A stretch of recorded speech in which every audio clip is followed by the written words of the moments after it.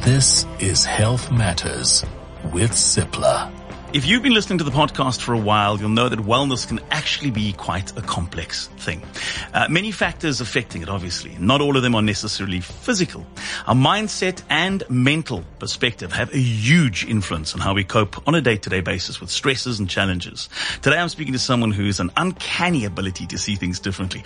And of course, who can show us a unique view on the world that might just make everything feel better. John Sinné is an author, speaker, future strategist. He's Africa's first faculty member of Singularity University in San Francisco, a lecturer at Duke Corporate Education in Johannesburg, as well as an associate partner at the Copenhagen Institute of Future Studies in Denmark. John has some interesting thoughts on the world, especially what's happening right now, and of course where humanity might be headed to. John, welcome to Health Matters. Wonderful to be here. Thank you for having me. John, let's start with what's going on in the world at the moment. Your latest book, Future Next, delves into the effects that the pandemic is having on the global society and how, of course, we can deal with the changes and uncertainty that it's brought. Tell us a little bit more about the book. Well, the book is called Future Next. And I started writing it in lockdown because I was frustrated with so many of my clients asking me to take them back to normal. And I kept trying to say to them, look, normal wasn't that great. Let's not kid. It was just all we knew and it was familiar. Why can't we take this time now to reimagine and recalibrate what the world could look like? And how do we participate in a world that we are participants in rather than sitting on the sidelines, blaming, shaming our past, our government? You can name a million things that people can blame. So the book really is broken up into three sections. The first section is the emotional set. It's like, how do you get through uncertainty when your brain is wired and addicted to certainty, which is really key, and we must unpack that because as a society, we are addicted to certainty, and anything that's not certain, we become very anxious about. The second part is, how do we devise a new socio-economic system whereby we can have more people sitting around the table sharing in the abundance that's around the world that we're in at the moment, rather than just having the haves and have-nots? And then the third part is an action point to entrepreneurs, employees, employers, policymakers, and citizens to become participants in the future so that we can all play an active role in Future Next. You know, the future is not set in stone like many people think it is. It really is very malleable.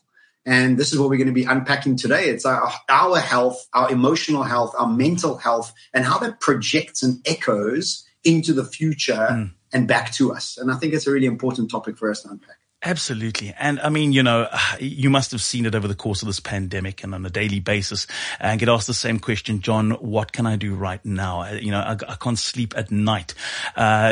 This is, I mean, the space where I'm living in right now. And right now it's not a great place. I've got so much anxiety. Where does it all begin? If we can start at the very beginning with that mindset, it's almost like, I don't know if it maybe a knee-jerk reaction is that, but it's almost like this, we're stuck in a moment. In the words of a U2 song, we're stuck in a moment we can't get out of. Yeah, look, I think it's a tough place for everybody. And people, you know, it doesn't matter which part of society you're from, whether you're very wealthy, middle class, or poor, this uncertainty is unnerving. Because if you're very wealthy, you're set to lose everything. Sure. And if you're already on the brink, you're set to lose everything. But I think it just calls us to understand what a transformation is and what a transition is. And I want us to go back in time a little bit to try and give some context of where we are. Remember that when we were in the agricultural times, 200-300 years ago, the most important thing we could do as human beings was understand the soil, the seasons, and understand how we could farm it so that we could eat well and take some products to the market and trade. The most important thing that we had in that period of time was our brawn, our muscles, our body power, and understanding of the seasons. Then we started moving into this industrial revolution. Remember that the people that had the skill sets of agriculture that moved into the industrial revolution started to realize that their skill sets were becoming less and less relevant. Because why? The most important thing in the industrial revolution was left brain, logical, process-driven thinking, called mathematics, accounting, Excel spreadsheets. These were all there to give us an opportunity to bring more efficiencies, economies of scale, more profitability, and for us just to get better at what we did. Because the world we come from is a linear, innovative world, which means that we're continuously improving on what we did last year. That's where we are right now. And the problem here is that we're moving from the Industrial Revolution to a brand new, hyper dynamic, quantum digital world. And guess what? The skill sets that we have been trained to have are being automated. So everything that we've been taught at universities and school and maths and all these things are becoming automated. So everything around us is becoming commoditized. So everything that we studied and the jobs we got and the degrees we got has almost landed us in something I call the surplus society.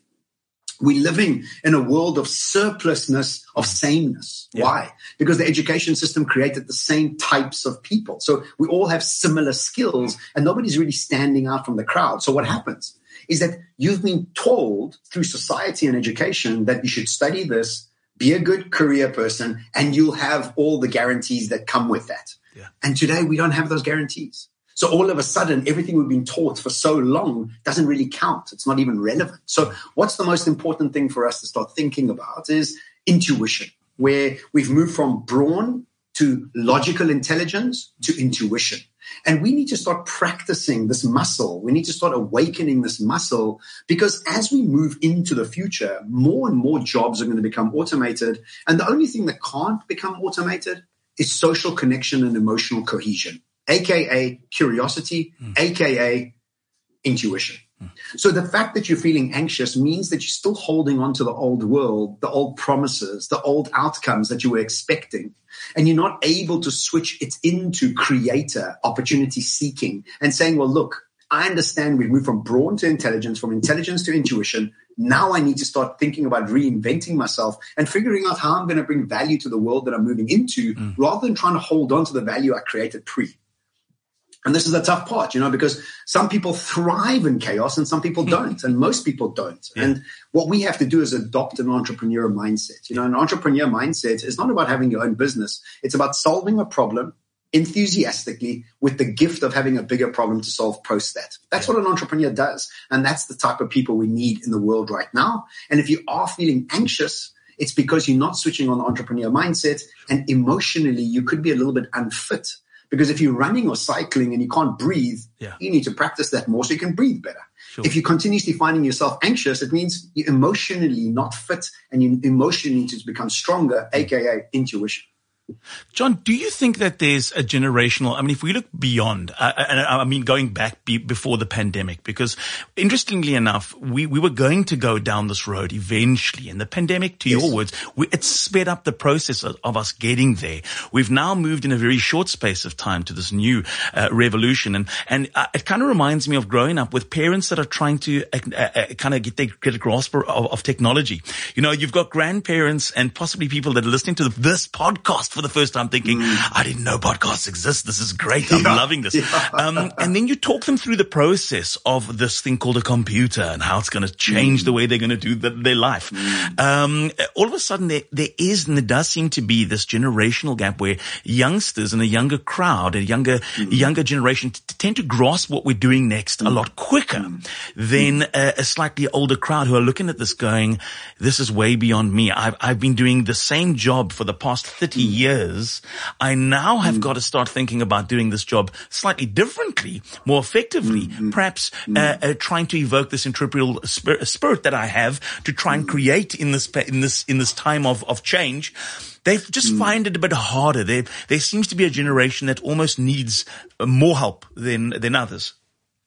Well, look, if we go back again and think about the turn of the 19th century when electricity was introduced to the world, we had the same issues. The people that didn't understand electricity were panicking about the new world and how they're going to retrain themselves and what are they going to do. And guess what? We made it. Yeah. And if you think about, if you've actually seen any marketing that's anti-electricity, I don't know if you've ever seen those. There's a few pictures that they created for newspapers that were warning people against electricity because it was so dangerous, it could kill you. Yeah, but it wasn't telling you all the benefits it was going to give you, right? Sure. So today we can't imagine a life without electricity. So it is just what it is, right? Yeah. I think it's not, I think as much as it is a generational thing, which I think you're right, but I also think it's a mindset thing, because you can also have 25-year-olds that are thinking like 60-year-olds, and you can have 60-year-olds thinking like 25-year-olds. So I think it's a mindset. It's a identity breaking situation. And let me explain that, because I think that's key, is that the older generations have developed identity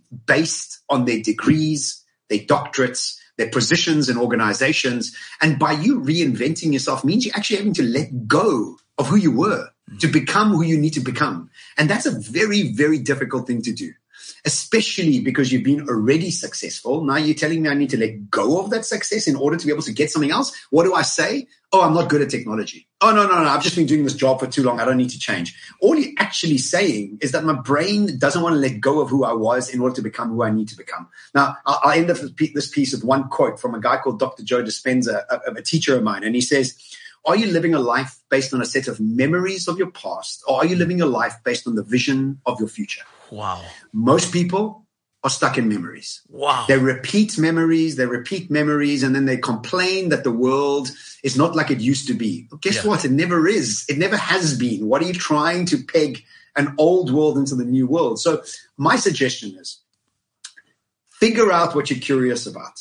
Figure out why you've been put on earth. And I think that's quite a big sort of generic spiritual statement. But even Mark Twain spoke about it. He said the two most important days of your life are when you're born and when you find out why. And it's really about us starting to pick up why we're here and how do we add our very signature to the fabric of society. Because guess what, Ryan, you and I have got our own very specific curiosities. Yeah. Those curiosities that we have access us to our genius. And our curiosity and our genius is very, very unique to us. When you get to access this part of who you are, you then are not part of the surplus society because nobody's like you. And then you can only add value to the world through a process of collaboration. And guess what? Because you're doing what you're curious about and what you're excited about, you've always got energy. You always want to be innovative. You always want to add value.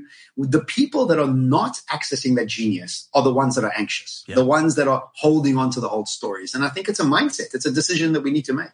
John, you've got the manual for what I mean, it's in the title, Future Next. And it really does take people and what seems like a logical explanation, because let's face it, when we were struck with the pandemic, no one said, right, businesses, stop for a second. This is when we started the podcast, the new norm. We're tired. We've got this whole book full of catchphrases. We're just tired of hearing over and over again. But nobody, bar yourself and maybe a handful of others, have kind of gone, well, listen, how are we helping to get people from all walks of life to change their way in a healthy manner, to change their way they see what's happening around them now, how they do what's needed to be done. Nobody's putting their hands up and going, well, listen, we can help you. We really understand this. We prepared for this, and you should be too.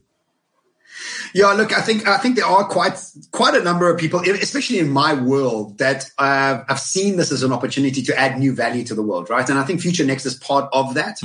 But it's a manual process that I had to follow because, before COVID-19, I was living in Dubai and London. I was traveling the world. I was speaking around the world. And then COVID-19 happened. And within 24 hours, I was living on my parents' farm in Magoebaskloof. And for the next 6 months, I was in lockdown with them, right? So in those 6 months, I had to go through all the emotions, all the mental strife, watching my business dissolve. I went through all those processes.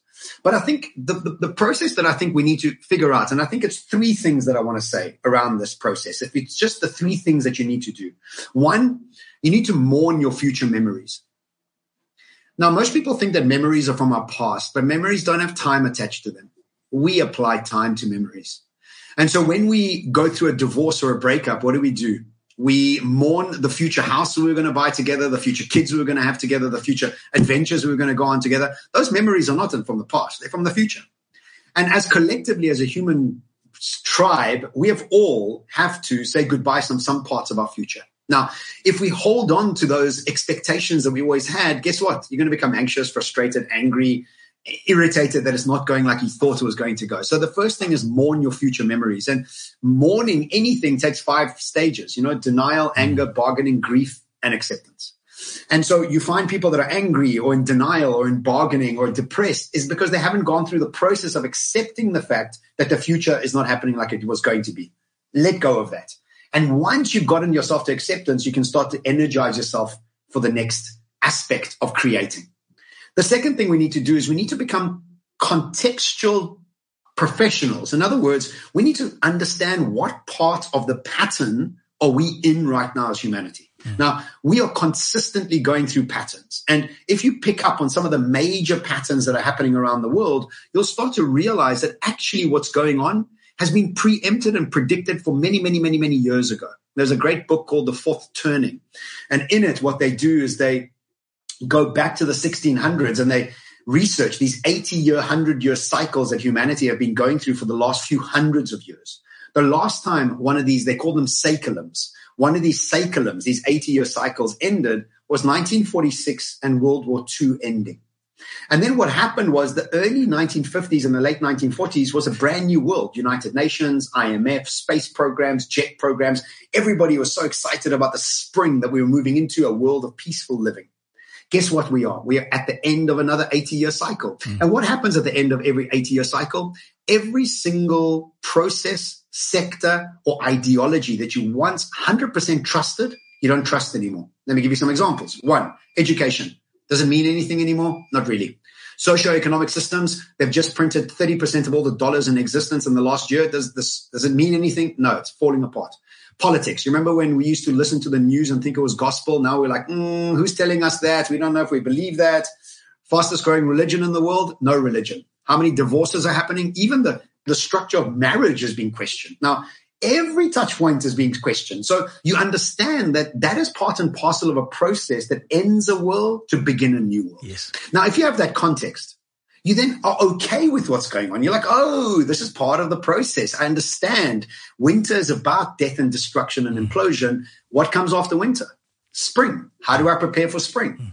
And then the third thing. So first was mourn your future memories. To have some context of where we are in the pattern. And I've got many of these patterns that I can share with you. And third is how do you perceive change? What are you doing inside your head that says to you, I'm excited about creating something new, or I'm depressed that the old world is not what part of the future.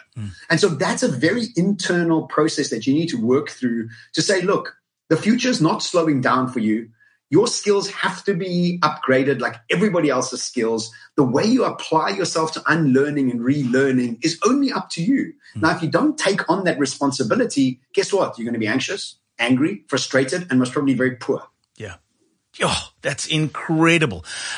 This is an incredible opportunity to pick your brain a little bit about some of those, breaking those cycles and getting out of. I know it's a lot more in depth than just a little. Help us, John, get away from the anxiety we feel and this terrible mental state that the world has seen itself in. It's a lot more complex than just John, give us the answer.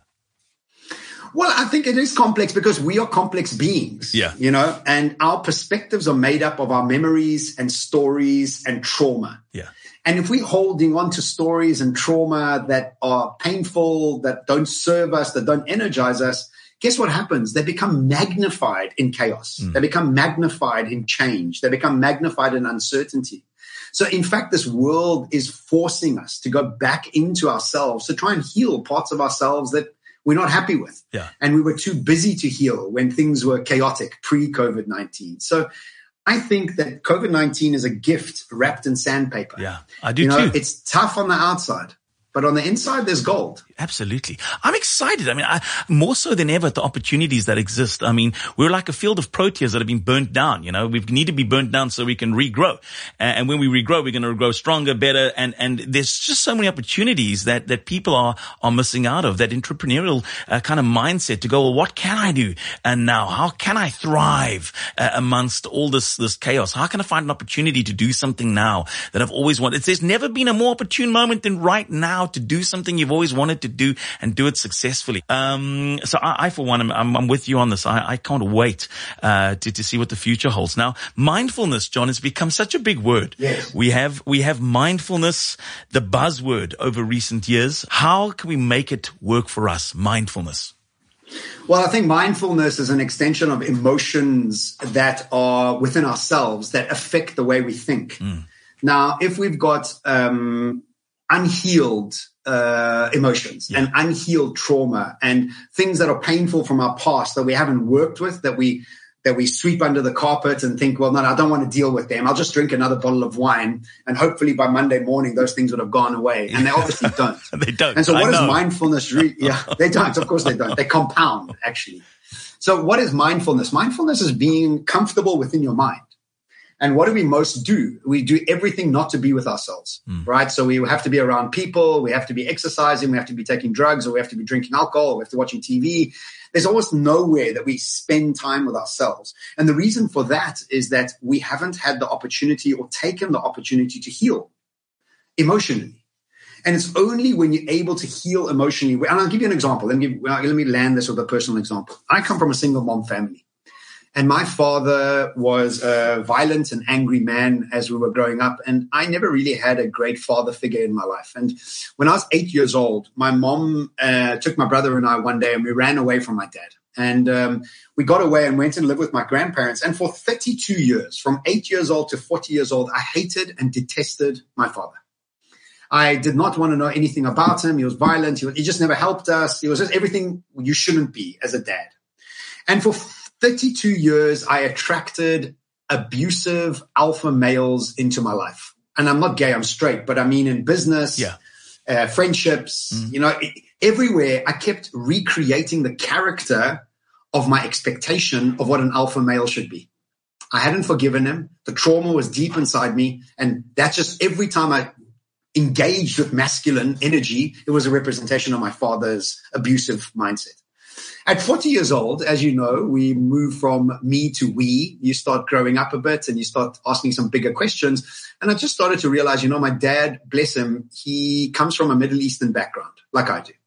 Men in the Middle Eastern background are never given the opportunity to heal emotionally. There's no time to cry. There's only a time to put food on the table and look after your family, and that's it. And my dad was never given the opportunity to deal with his own trauma from his father. And he never really was taught how to deal with a family and really just be emotionally mindful. And so I became empathetic towards his past.